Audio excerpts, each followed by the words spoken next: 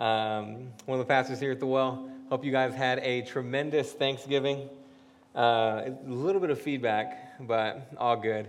I know I'm going to say something absolutely blasphemous right now, and that is okay in my book, at least as it pertains to this. Not a big fan of Thanksgiving food. Not a big fan. Oh, booze, the audible booze, right, all right, great. No, at all, I deeply apologize. I mean, I'm sorry up front, but man, just not a fan. The creaminess, chicken's a better bird, like the whole thing, man, the whole thing is just not my thing. No. We got one amen. Me and him are going to go get Mexican food later, all right? Bump all the turkey, okay? Y'all can keep it. All right, now, I know some of you guys probably had a good time on Black Friday. Then you went into Small Business Saturday. What is this, Cyber Monday? Don't forget Giving Sunday. No? Okay, all right. The first couple minutes, I basically just utilized it to try out new material. But no, in all seriousness, though, I am really excited to go ahead and continue our series in Ruth today. The past couple weeks, we've been focusing on the story of Naomi and Elimelech, specifically the suffering that's taking place in their lives in Ruth chapter 1. Elimelech and Naomi, they leave the region of Bethlehem, go to the region of Moab. It's about 30 miles. Man, I want to say that it was northeast, but don't quote me on that. And it's there that, this is kind of where the suffering begins to hone in, to kind of zero in on them. Their sons get married. They have 2 sons. They get married, but it's during this same time in Moab that Elimelech dies and their 2 sons die, leaving just Naomi and her 2 daughters-in-law left there in Moab. Now, we're going to kind of just briefly churn through this, okay? If you want a full recap, I really encourage you to go back and listen to the last 2 weeks of sermons, because Tori did an amazing job highlighting so much that's there, and I mean, it's just really, really great. So I want you to really go back and listen to that if you haven't. But kind of to finish recapping for this week, with no children to really tie the daughters-in-law to the family, before setting back off to Bethlehem, going home, Naomi releases her daughters-in-law. She says, hey, you guys go back to your own family. There's no need for you to stick with me. On the one hand, Orpah, not to be confused with Oprah, but Orpah kisses her mother, agrees with her, and then goes home. On the other hand, Ruth tells her mother, hey, don't send me away. And the Bible says that she clings to her mother-in-law. And so in the midst of this suffering, yes, Naomi loses her husband, she loses her 2 sons, but she does in fact gain a daughter in Ruth, who decides, I'm going to stick with you no matter what, and they both head back to Bethlehem. It's at Bethlehem where they actually begin to, we kind of get some insight as to how they're both responding to the suffering, though. Naomi, on one hand, gets back to Bethlehem, and she has decided that the Lord has afflicted her. That the evidence of her life is truly that God opposes her, has afflicted her, and she no longer wants to be called Naomi. She wants to be called Bitter. She wants to change her name to Bitter. On the other hand, Ruth is looking at the whole situation, and she has evidently put her faith and her trust in Christ, in God. The same God that her family, her now deceased husband, maybe her deceased father-in-law and her mother-in-law present, introduced her to.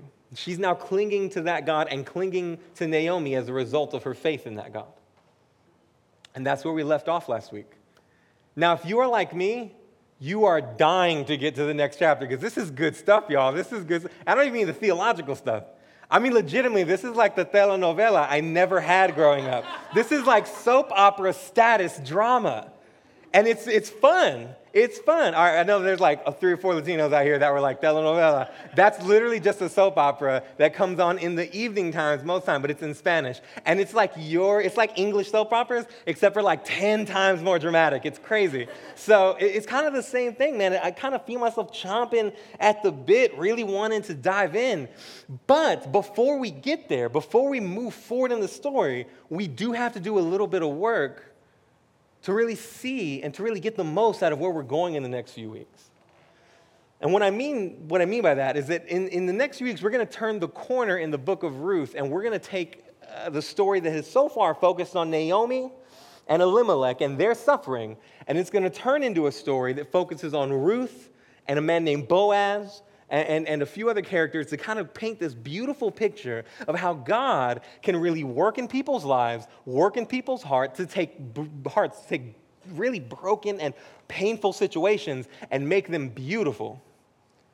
But in order for that to make sense, in order for it to really, really connect and for us to get the most out of that, we do need to do some background work. We need to create a setting, because little of it is going to make sense without knowing the backdrop that our biblical authors really wanted us to see. And very little of Ruth's perseverance and her strength and her decision-making, little of that is going to make sense unless we get the backdrop, the setting that the biblical authors had for us. They wanted us to see. Now, setting, I mean, like, that's important. Because right now, if I came up here and I started quoting Shakespeare with sneakers, jeans, and a button-up shirt on, you'd be like, this guy's tripping, right? We were just talking earlier, there's a couple of other Hamilton fanatics in the church. And I referenced Hamilton last sermon. I may or may not do it this time. Don't hold your breath. But what I'm getting at is that if I came up here and started singing everything I was doing, y'all would be like, this guy is tripping. But if back here there was like a castle, right, and I came out in like green tights and like a leotard or something and had like a little pointy hat on and started doing the Shakespeare thing, you'd be like, oh man, homeboy's like in the late 1500s doing his Shakespeare thing. This is cool. Those are stark, maybe it's not cool, I don't know, I'm sorry. Sorry, whoa. Regardless, what I'm saying is that the setting, the backdrop, really influences how we see everything moving forward. And the biblical authors had this in mind when they were looking at what's going on here. So, what we're going to do is we're going to move forward into a book and into a space where we're going to try to build a backdrop for Ruth as we move forward in the next few weeks. And as we build that, I hope this is our main takeaway as we move forward into the next few weeks, into the last 3 chapters of Ruth. I pray that our takeaway is that only by correctly seeing Christ can we correctly see everything about our own lives. Now, when I say that, everything about our own lives, what I mean to say is that only by seeing Christ correctly can we accurately and correctly see all of our desires, the root of all of our decisions, the root of all of our fears, the root of all of our joys. Only when we see that correctly can we correctly see the rest of what's going on in our lives and in our hearts. Now, as we kind of work through that reality and it becomes clearer to us, there's 2 questions I really hope we bear down and work through. They kind of complement that point. And those 2 questions are, how do I personally see God? And how does my view of God impact how I see the world? Now, let's go ahead and open up. We're going to go to Proverbs 31. We're going to be reading verses 10 through 31. So it's going to be a bit of reading. You can buckle in. If you do not have a Bible, go ahead and raise your hand. Our ushers will give you one. If you do not have one, take that home. That's our gift to you. Additionally, if you have the YouVersion Bible app, you can just open the menu, select events, jump right into the notes that are present. Or you can plug in this address into your URL, this URL into your search box, right? It'll take you to the same notes. We're going to go ahead and get started reading because we do have quite a bit to get through. Starting at 10, an excellent wife who can find. She is far more precious than jewels. The heart of her husband trusts in her, and he will have no lack of gain. She does him good and not harm all the days of her life. She seeks wool and flax and works with willing hands. She is like the ships of the merchant. She brings her food from afar. She rises while it is yet night and provides food for her household and portions to her maidens, for her maidens.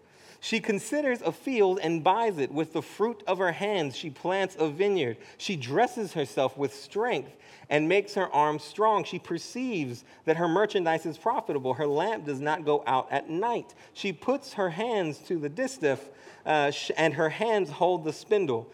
She opens her hand to the poor and reaches out her hands to the needy. She is not afraid of snow for her household, for all her household are clothed in scarlet. She makes bed coverings for herself. Her clothing is fine linen and purple. Her husband is known in the gates when he sits among the elders of the land. She makes linen garments and sells them. She delivers sashes to the merchant. Strength and dignity are her clothing, and she laughs at the time to come. She opens her mouth with wisdom, and the teaching of kindness is on her tongue. She looks well to the ways of her household and does not eat the bread of idleness. Her children rise up and call her blessed, her husband also, and he praises her. Many women have done excellently, but you surpass them all. Charm is deceitful and beauty is vain, but a woman who fears the Lord is to be praised. Give her of the fruit of her hands, and let her works praise her in the gates. All right, quite a bit of reading, but that's what we're working from, Proverbs 31. And realistically, right now you might be sitting there knowing that we have had the words Ruth plastered up here the whole gathering, and you might be like, what in the world are we doing in Proverbs 31? And that is a fair and good question. Thank you for asking. It's right where we're going right now. Now, what we want to do here, as I mentioned, is we want to build a backdrop, the setting for Ruth, so that we can better understand what's motivating her as we move forward. The story that we're going to focus on is going to be based primarily, we're going to focus on Ruth and Boaz moving forward, but we're not really going to get a lot of insight as to what's going on internally, in their hearts, in their souls. What we're really going to see is a lot of their actions. But what we want to do is take a couple of steps back and find out what actually the Bible is trying to communicate about Ruth's heart. Now, when we get that, when we move forward, her actions, what she's doing, her decision-making, her choices, all that's going to start making much more sense as we have an understanding of what Ruth's heart, the disposition of her heart, what that looked like. Now, the biblical authors, they also had this in mind, and that's the very idea behind how they ordered the Bible. Now, I'm not talking about this specific Bible. This is more based off of like a King James Bible. I mean the Hebrew Bible. It's called the Talmud. And that Bible, right, with the original languages and the original writing, the order of that gave a certain backdrop as we went into Ruth. Now, considering we're in Proverbs 31, I want to give you one guess at what book came right before Ruth in the original Hebrew Bible. Proverbs. Dang, fam, that's one Bible nerd point for you guys. All right, now let me take one more guess, all right? Take a guess at what chapter of Proverbs is the last chapter before you would have moved on to Ruth. Fam, y'all are getting it, dude. Okay, so those are two Bible nerd points for you guys. Redeemable in heaven for a crown, all right? Bad joke central, but I had to throw it in there. It's even in my notes. Like, I wanted to make that joke so bad. But yes, correct. Proverbs 31 would have been the last text you read right before you went into the book of Ruth. And these biblical authors, they did that intentionally. Because knowing all of the things laid out in Proverbs, if you were an original ancient Israelite reader, you would have closed Proverbs, and the very next thing you would have done is started reading Ruth, and the inevitable conclusion you would have come to would have been, wow, this is that. Her is her. The Proverbs 31 girl is the Ruth girl. The inevitable conclusion would have been made, this is a real-life example of this woman. And the authors wanted us to have that because all of these ideas are so ethereal. I mean, they're just out there, right? Like, I don't know what the heck a merchantship is. I don't know what that is. But all of these different things are represented in this person of Ruth. She is our real-life example of what this Proverbs 31 virtuous woman actually looks like.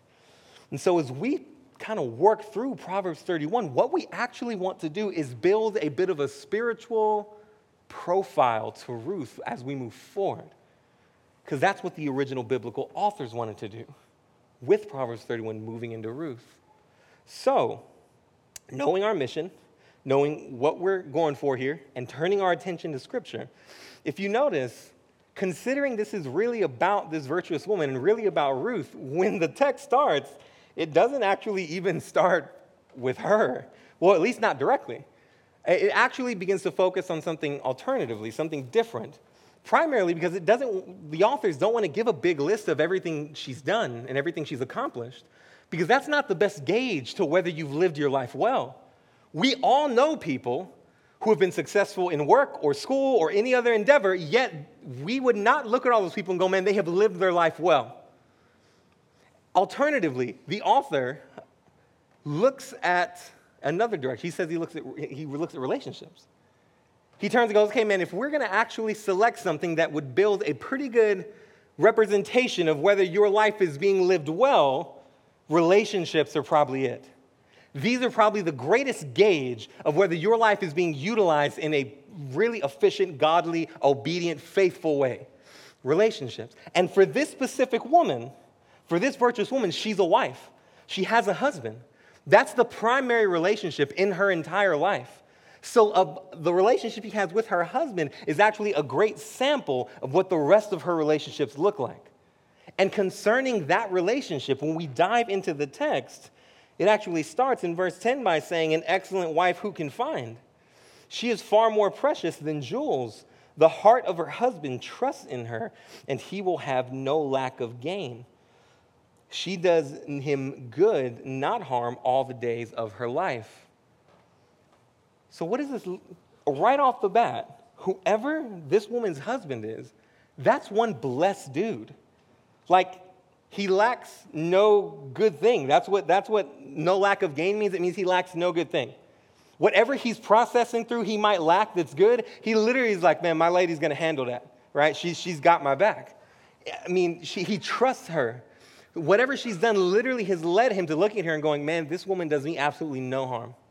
This woman only serves and loves me. Now, what we're getting at here is that relationships are the main way we gauge, the author is gauging a life well lived, because relationships, man, they so greatly display how we see the purpose and meaning of our lives. What I'm not getting at here is a lesson on marriage. What we're getting at here is relationships in general. What actually served the virtuous woman here was serving her husband. Now, if he as a husband observes her service, he should serve her back. He should serve her. But if you're married in here, all it takes is like 2 good weeks of being like, I'm not going to serve you until you serve me, for you to know with certainty that that is not the best idea to go about your marriage. That is the worst possible idea. It will leave each of you bitter and cold and angry. Instead, the purpose of this relationship, the purpose of what's trying to be built and shown here is, hey, this woman serves and loves her husband regardless of what he's doing. She serves him. That's her main operation here. And I'm not going to lie, man, that's humbling. If you are married in any relationship, it doesn't even matter, marriage, friendship, any other thing, man, you're humbled when someone serves you like that. When someone serves you like, hey, I'm not even worried about whether you get me back or not, man, I got you. There's this humbling aspect that drives a type of affection for that person. And this isn't even like a strictly romantic thing. Platonically, all of us in here are old enough to know, whether it's romantic, platonic, all of us in here know that, man, sometimes in friendships, people just ghost on you. They're just gone. You think you're going to have a friend forever, and then they're just not there. And you text, and they don't text back. And then you got something really exciting to tell them, and they don't hit you back. I'm not mad or bitter or anything. I'm like, legitimately, I'm just saying the way it is. Like, all of us know that feeling. And there's 2 ways to really respond to that type of friendship. Well, you're not here for me, so I ain't even going to be here for you. Or, hey, yo, I'm here when you need me. They fundamentally display and show how we see relationships. Are our relationships the main means by which we're served by other people? Or are relationships the primary opportunity we have to serve others? What is it to you? That's what's going on here. The best place to gauge this life right off the bat is by looking at relationships, because relationships tell a lot about how well we're living our lives. Now, this shouldn't be a shocker for a starting place, because God he likes relationships. I don't know, what else can we say? God really loves relationships. It's at the center of God's plan for humanity. It's why Jesus in John 13 says, a new command I give you, love one another as I have loved you, so you must love one another. By this, everyone will know that you are my disciples if you love one another. See, Christ understands, and the biblical authors understood, that our relationships and how we care and love for others are directly related, go hand in hand with our relationship with God. And they're directly correlated. They're directly related. If we love God, if we have an affection for Christ, if we have a love that wants to know him, the more we know him, the more we love the things that he loves. And he loves humanity. He loves humanity. Therefore, we will begin to love humanity. In fact, we were created by God so that he could serve us in relationship and share his goodness with us. That's how much he loves humanity. And we're called, actually, in creation, to do that very same thing, to receive God's love and then to turn the corner, go out into the world and share that love with other people, glorifying God, right? Showing everybody, like, look how much God loves. Look how beautiful his affections are. That type of thing is what we were created for. And understandably, all of us in here know that, man, that gets corrupted. We have people that hurt us, that type of thing. Yet here, when the gospel gets a hold of us and God begins this reconstruction project in our lives and in humanity, he says the thing that we can look at to provide the most evidence that he's working in our lives is what? Loving each other. That means that no matter what it is, whether it's reading the Bible or whether it's going to community group, none of those things are the greatest evidence that you're following Jesus and that you love him. The greatest evidence of it is how you treat the person standing to your right and to your left. That means all you folks that was out there on Black Friday shoving people to get that TV, then like, I'm going to go to church on Sunday? Nah, that's not the way it works. That's not the way it works. But seriously, it's not a coincidence that we're starting at relationships. How do we perceive our relationships? Are they the means of being served, or are they the opportunity to serve others? But this is where the author starts. He starts a relationship, but this is not where the author stops. He turns the corner understanding that love is not merely something that is said. It's not something that's just said. Love is something that's shown. Love extends itself. Now, you guys have all heard the verb, right? Or the saying that love is a verb, because it's actually shown. It's not something that we can just say. If I go to my wife and our almost 10-month-old daughter, and I'm like, hey, I love you, I love Leah, right? I'll be back. And then I don't come back for like 15 hours, and I never change a dirty diaper. She's going to be like, that guy only cares about himself, right? That's what's going to happen. That's the natural course, because my actions are the greatest example of my love. And in that same understanding, that's what the next chunk of this text is about.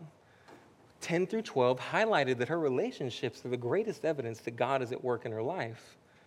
But those relationships are blessed because of the actions that she partakes in, how she treats, how she loves. So when we look at verses 13 through 27, it's just a huge list of all the things this woman does. I mean, a huge list. And we're not going to go through it because it's insane. It's like crazy. Like she's just listing, it's just this author listing off all these random things that she's great at. Like, if we just sat there and looked like she makes linen garments, I'm guessing she's, like, making clothes for herself. Right? She is, there's one about, like, she's not even worried about snow. She lives in ancient times without heaters. Right? Like, it snowed last year, and everybody in Texas was freaking losing their mind. This woman is in an ancient clay house at snowing, and she's like, we're straight. Right? Like, that's incredible. She's great. She's prepared. In fact, just going through and broadly giving themes like what they're talking about, I counted just basic overview 7, which is like provision, wisdom, kindness, generosity, hard work, strength, diligence. Man, that's crazy. And it's not even a concise list either. It's not like, here's my strength list, here's my wisdom list, here's my diligence list. It's like all over the place, like wisdom here, wisdom there, wisdom there. It's everywhere. Now, to the English reader, this kind of just feels like one big sporadic, unintentional thing. But if you were an ancient Israelite reader, this would actually make a lot of sense. Because what's going on here is not just a mistake, it's intentional. It's something that's actually purposeful. This section, 13 through 27, is a part of a larger poem. And that poem is called an acrostic. And that's different from an acronym. An acronym would be like IBM, right? I think that's International Business Machines or something like that. I definitely looked that up before getting up here. But an acrostic is different. An acrostic is like a poem. For instance, my daughter's name is Leah, L-I-A. An acrostic for Leah would be like insanely adorable, right? Boom, acrostic, right? Using letters to build a description about this person. And the Hebrew writers, what they actually were doing here, what this author was doing here, was using each and every one of the Hebrew alphabet to use in a word that describes this woman. And so if you were just reading this in the original language, you would end up with this view of this woman that wasn't just sporadic and all over the place. You would say, wow, from beginning to end, from A to Z, in every aspect of her life, she lives faithful to God. She's obedient. She has subjected her life in every way to God and to being faithful to him. Right? Now, transparently, I know that for a lot of us in here, especially like women, mamas, wives, man, you're reading this and this is more burden than it is a blessing. Because you're reading this and you're like, bro, how do you even, that's not possible. I don't even know what a merchantship is, right? Like, I don't know what it's like, what is a distaff? I don't know what that is. Like, I get it. But there is something to note in this text that actually might make it a little bit better to handle, might make it actually encouraging instead. You see, likewise, in the original language, a lot of these verbs don't look like they do here. Here, they're kind of like in this present, like perfect type thing where it's just like she stays, like she goes, right? Like she's always doing these things. In the original language, they would have been more leaning toward like a past tense. So really, this isn't to paint a picture of a superhuman that's just like killing it day in, day out. It's trying to communicate that, hey, this was a life utilized from A to Z across the board faithfully to God. That's what it's trying to communicate. Not this incredible woman that does every single thing right every single moment of the day, but instead the idea that she would be faithful from the beginning of her life to the end of her life. Jason DeRushi, he is a noted Hebrew professor. Regarding this rereading, I think, of this text, he says this: instead of what she does, the description says what she did and what she used to do. We're not talking about a prospective spouse or for a young bachelor or even a young wife. Rather, this passage is about a mature woman whose character and labors have benefited her husband and children. The behaviors are typical, not constant and simultaneous. She did not necessarily stay up late and rise early every day, but she did what was necessary for the benefit of the family. She did not necessarily have ongoing concurrent business in real estate, farming, tanning, textiles, but over the years, she has done such things. This is a lifetime achievement recognition, not a daily planner. And so really, when we understand that, the challenge does not become, how can I be a superhuman? The challenge instead becomes, how can I be faithful? How can I live my life in a way that's faithful to God? And bear in mind, I'm not saying live my life in a way that's perfect, but to live my life in a way that's faithful. This woman stumbled. There's no one that's perfect except Christ. She stumbled. Yet something about her heart, the disposition of her heart, how she saw the Lord and how she saw her life, continuously motivated her to be faithful to God. That is, to do things that she found and knew were pleasing to him. And for us, legitimately, I think a challenging question for us is, man, what parts of our lives have we not subjected to the microscope of faithfulness?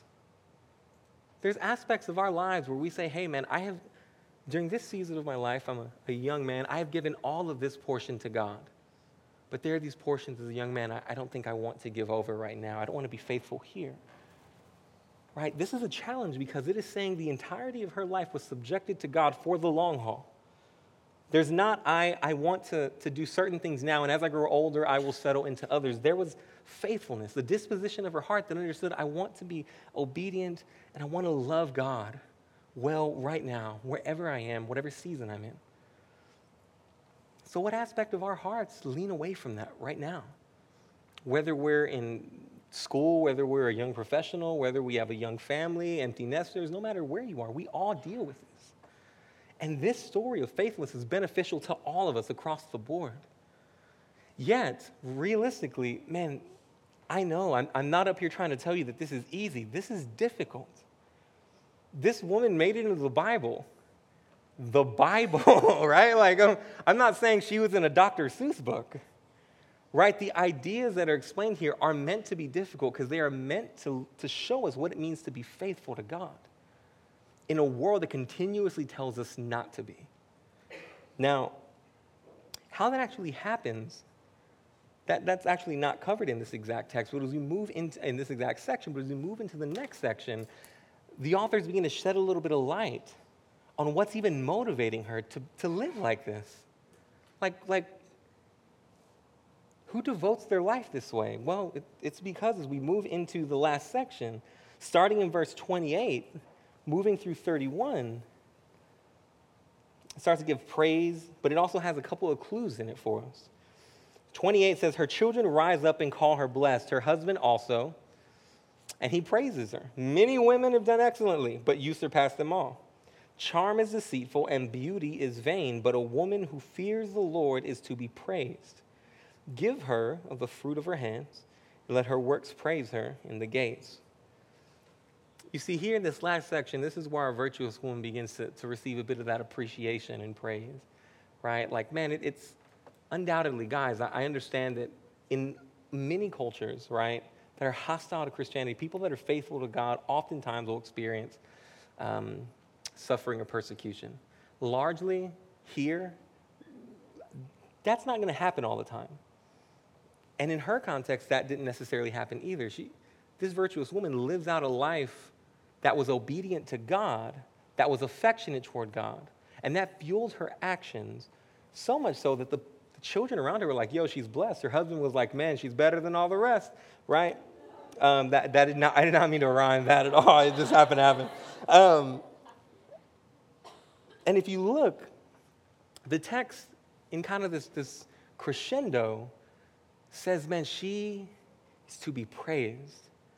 But after everything we've learned about this woman, after all of the great relationships she's built, after all of the many endeavors she's been a part of over her life, what is the reason she's actually supposed to be praised, though? Is it because she's been successful in business, or because she's raised a family, or because she's built a home? Is it because she's a millionaire? What is it? It's none of those things. Instead, in verse 30, it simply says, a woman who fears the Lord is to be praised. Man, in here, for those of us especially, to our ladies in here, if you were right now battling through some of this and looking and be like, man, I could never, I'm not even sure if I could live out like a life, I can get a lifetime achievement award like this lady's getting in here. Man, the disposition that earned her praise was actually not related to anything she laid her hand to, but instead of how much she depended on the one who knew, who had and knows all things. That's what she was praised for.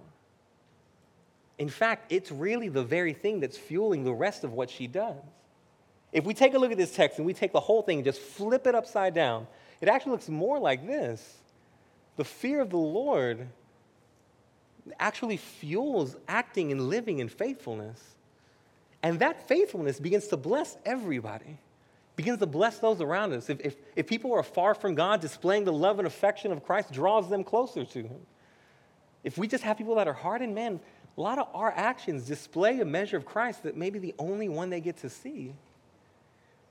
That begins to influence and shape the world around us, all starting at this origin of the fear of the Lord.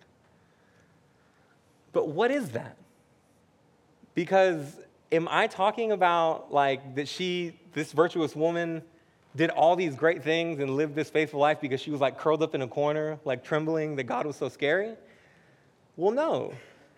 And yes, right? Like kind of and not really. Like it's kind of, there's subtleties to it. The fear of the Lord is something that we hear and we read in our scripture. In our specific culture, we very much so kind of step away from. We're like, oh, we have some cultural like aversions and reservations to it. Because we don't want people to see God as like this grouchy old grandpa that doesn't want you on his lawn. Nor do we want to see God as like this tyrant who's ruthless and merciless. And so we step away and we try to use language that'll curb his character a little bit, just kind of steer it a little bit different and make it more palatable to everyone. And so sometimes we'll say things like, oh, the fear of the Lord is just like respecting God a lot. It's like honoring and revering him. And really, there's no reason to be scared of God. He's not scary. Which is true, partially. Partially. It's partially true. Because to know God, truly to know him, is to know that he is a bit scary sometimes. It's the reason in Matthew 10, Jesus warned the people following, hey, don't fear the one who can kill the body, but instead fear the one that can kill the body and soul in eternity. It's why in Revelation 1, John sees a vision of the glorified Christ in heaven, right? Like in his glorified, just all of his just power. And he falls down on his face scared that he's going to die. It's why in Exodus 20, when the cloud of glory sets down on Mount Sinai, all the people of Israel get so scared that they go to Moses and go, hey, Moses, can you go talk to God? Because we're really scared that if we approach that mountain, he's going to kill us. To know God is truly to know his power and to know his justice, to know his holiness, to know how immense God is. And honestly, it can be kind of scary. I'm not going to lie. If like Dwayne "The Rock" Johnson were to be like, yo, I'm going to beat you up, I'd be terrified. And God is so much bigger than that. And we oftentimes don't think of it that way.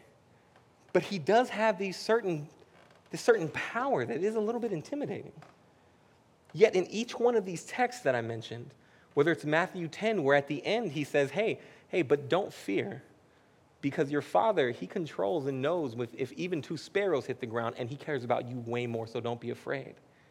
Or whether it's in Revelation 1, where John is petrified, but Jesus looks at him and goes, hey, man, hey, don't fear. It's me. It's Jesus, and I'm for you. Whether it's in Exodus 20, when Moses responds to the people and goes, hey, don't be scared, but instead let the fear of the Lord remain. That is, let this understanding of how great and big God is, let that remain so that it'll stop you from sinning, so it'll stop you from going astray and leaving him. And the reason these contradictory thoughts are always coupled, this like, I'm petrified, but don't be scared, is because to know him is absolutely to know his power, but it's also to know his love and his affection. He is both. It's to know both. To know him is to know how immensely powerful and large and just insane God is, while also to know the depth of that power are only equaled by the depth of his love. When I was thinking through this, actually I didn't think of when I was a young man. My Uncle Juan had, I'm Latino, so I had an Uncle Juan. I couldn't let it go. Nick was thinking it. My Uncle Juan, we would go to his house, and my Uncle Juan had the biggest dog I've ever seen. Also, we're Latino, so it was a pit bull. It was literally the biggest pit bull I'd ever seen, though. This was a humongous dog. It must have been close to 100 pounds.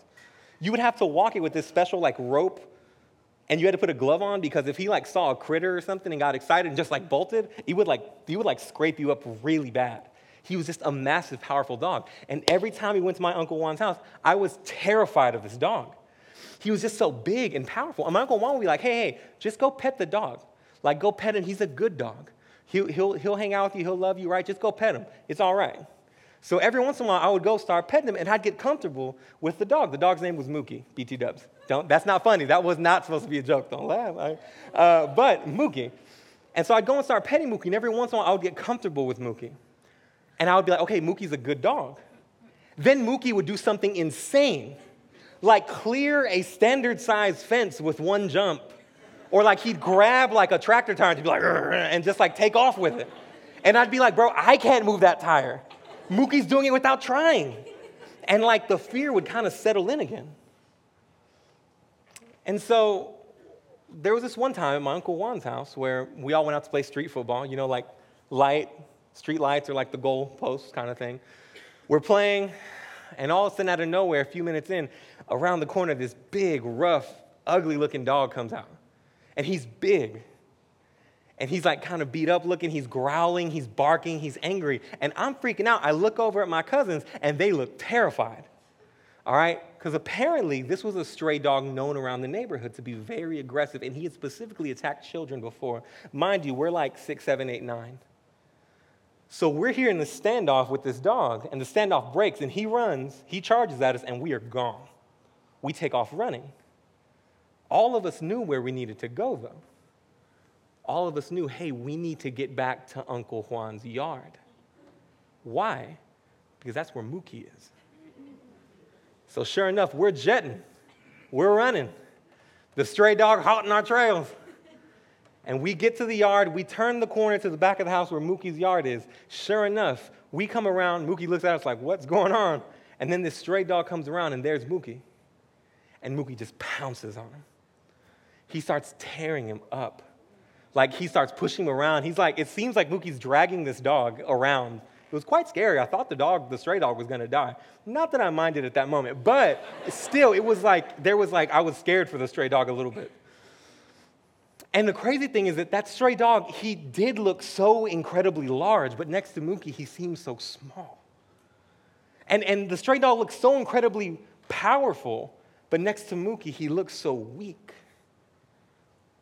So sure enough, the dog manages to get off, and he just takes off because he's like, I'm getting out of here, right?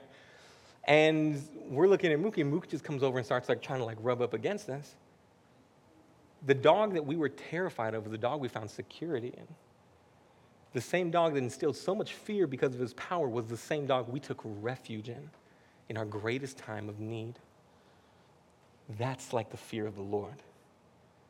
To know that he's so powerful, so immensely huge, so immensely great, yet in his goodness we find refuge in him. It's literally no wonder that in Proverbs 14, it says, in the fear of the Lord, one has strong confidence, and his children will have a refuge. That tension, the fear of the Lord, knowing that God is so great, yet he loves you. And in no place is this more seen than in Jesus. In no place is this more seen than at the cross of Christ. Because God, as a good judge and as an almighty ruler, had every right to look at the choices we've made when we lacked fear for God. When we looked at him and said, man, I don't see you as all that powerful. In fact, I see this, whatever this is, as more pleasurable, more powerful, deserving of my attention and affection more than you, so I'm going to pursue this. Every moment that happened in our own lives, he, as the good and right God and judge and just ruler that he is, had every right to say, in my immense might, I'm going to lay down a heavy hand of power and judgment on these people. Yet in his goodness, looked at us as humanity and was like, no, but I want them. In the same way that Mookie terrified me, but he protected me because I was his family, God, in his great judgment and wrath, looked at humanity and said, no, they're mine, and I'm theirs.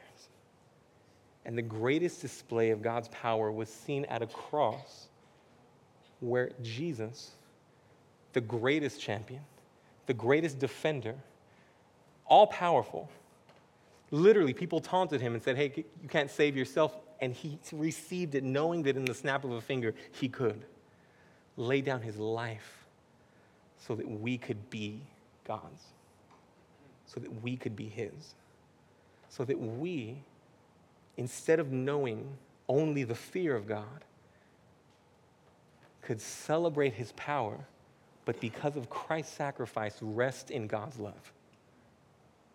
That's what it means to fear the Lord.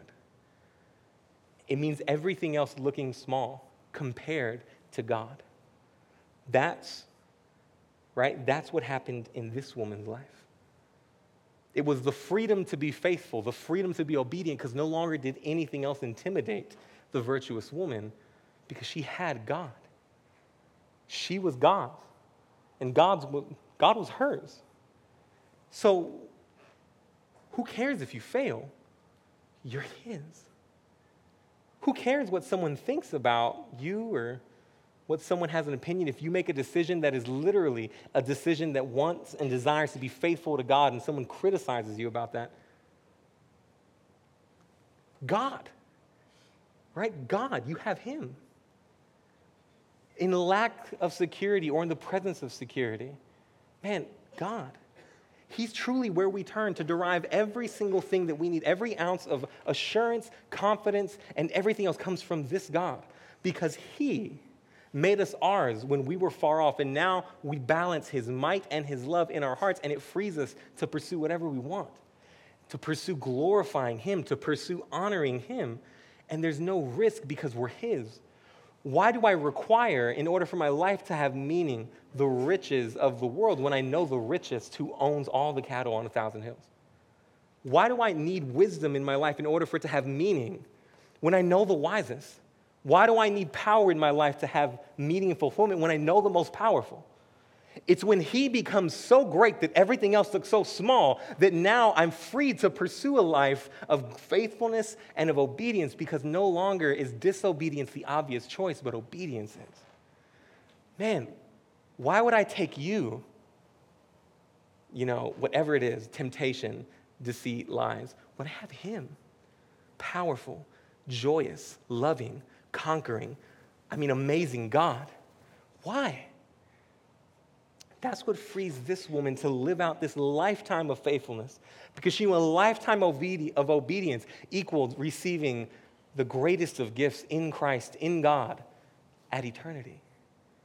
Friends, what motivates your life? Is it that? Is it that God?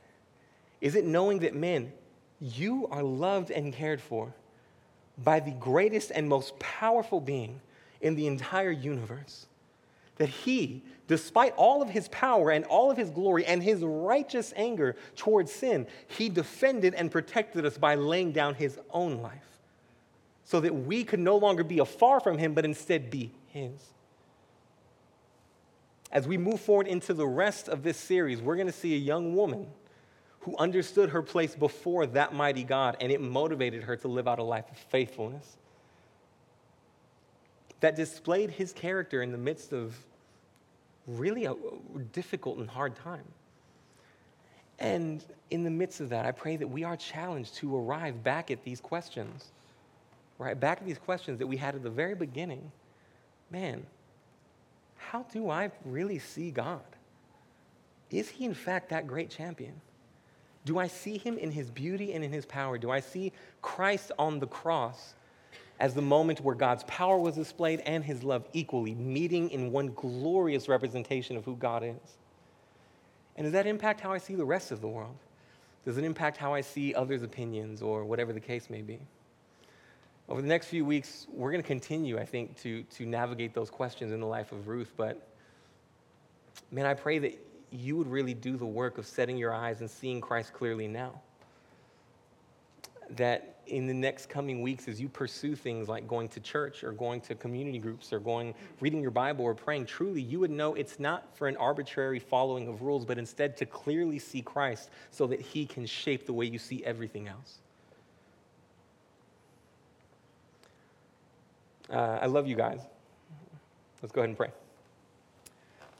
Father, thank you so much for your glory, a glory that's shown both in your righteousness, in the magnitude of your strength and your power, but equally in your love and your grace and your mercy. Father, let us now, as we walk out of here, wrestle with the fact that, man, you're righteous and you're powerful. And there is an element where we look at you and we know, man, you're a little scary sometimes. That we would also settle into your love, knowing that now we have the relief of not being afraid because the most powerful God is for us. And if you're for us, truly, who can be against us? And so, God, I ask that you would allow us spurring on to go on and to fight battles that we didn't dream of fighting battles against temptations to disobey, temptations to be unfaithful, that we would fight battles to be faithful and obedient to you the way we never have before, simply because we meditate on who you are in your immense glory, but then what you've done displaying your immense love. We love you. We thank you. We pray these things in Jesus' name. Amen.